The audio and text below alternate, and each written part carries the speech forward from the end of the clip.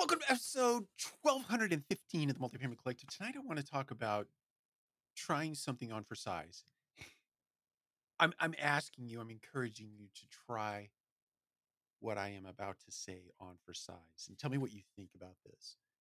I heard this and it's one of those things that is simply said, but stunning in its simplicity and its clarity in message. Um, and I wrote it down. I want to make sure that I get this precisely right because it's more powerful when it's read correctly or said correctly. So people that truly love you are with you, for you, and at times against you. And what this brings to mind for me, I'm going to read it one more time. People that truly love you are with you, for you, and at times against you. At times against you. What comes to mind for me are the various groups of people that you surround yourself with. And the people that truly, truly love you are the people that tell you the things that you don't want to hear. I have found over my 50 years on this earth, so maybe let's call it the 30 years where I've I was old enough to start to listen to people who were much wiser than me, which was most everybody in the early innings, right?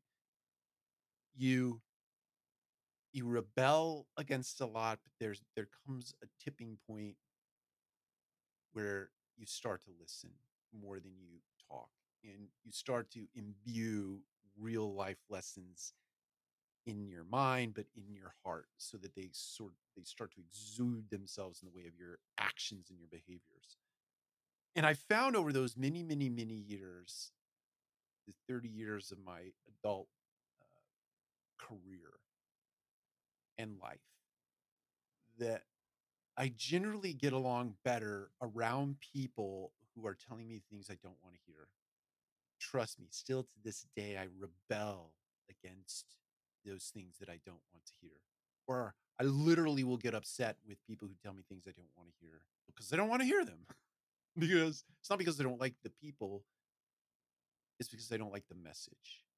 Because generally the message is right and it really hits me in the heart, right? Or it hits me intellectually, which gets into the heart and starts to come out in the way of actions. These are those oftentimes where you've engaged in a conflict with somebody that you really like or love, whether it be sort of a family relationship and or a business relationship with an individual you really like, and you like them because they tell you the tough stuff.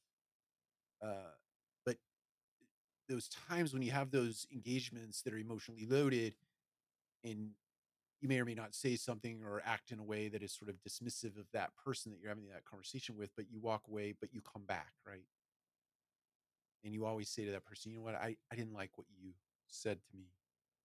I, I didn't potentially even didn't even like the way you said it. And but I know I needed to hear it. And for that, I thank you. In the right business context, I love you for saying that. Certainly at home in a family circumstance, love in the right way in a family dynamic, you love those people that give you those shots that you need, that punch in the nose, as I like to say. But I'd really encourage you to embrace that. Think about that one more time. People that truly love you are with you, for you, and at times against you. Take care. We'll talk to you again soon.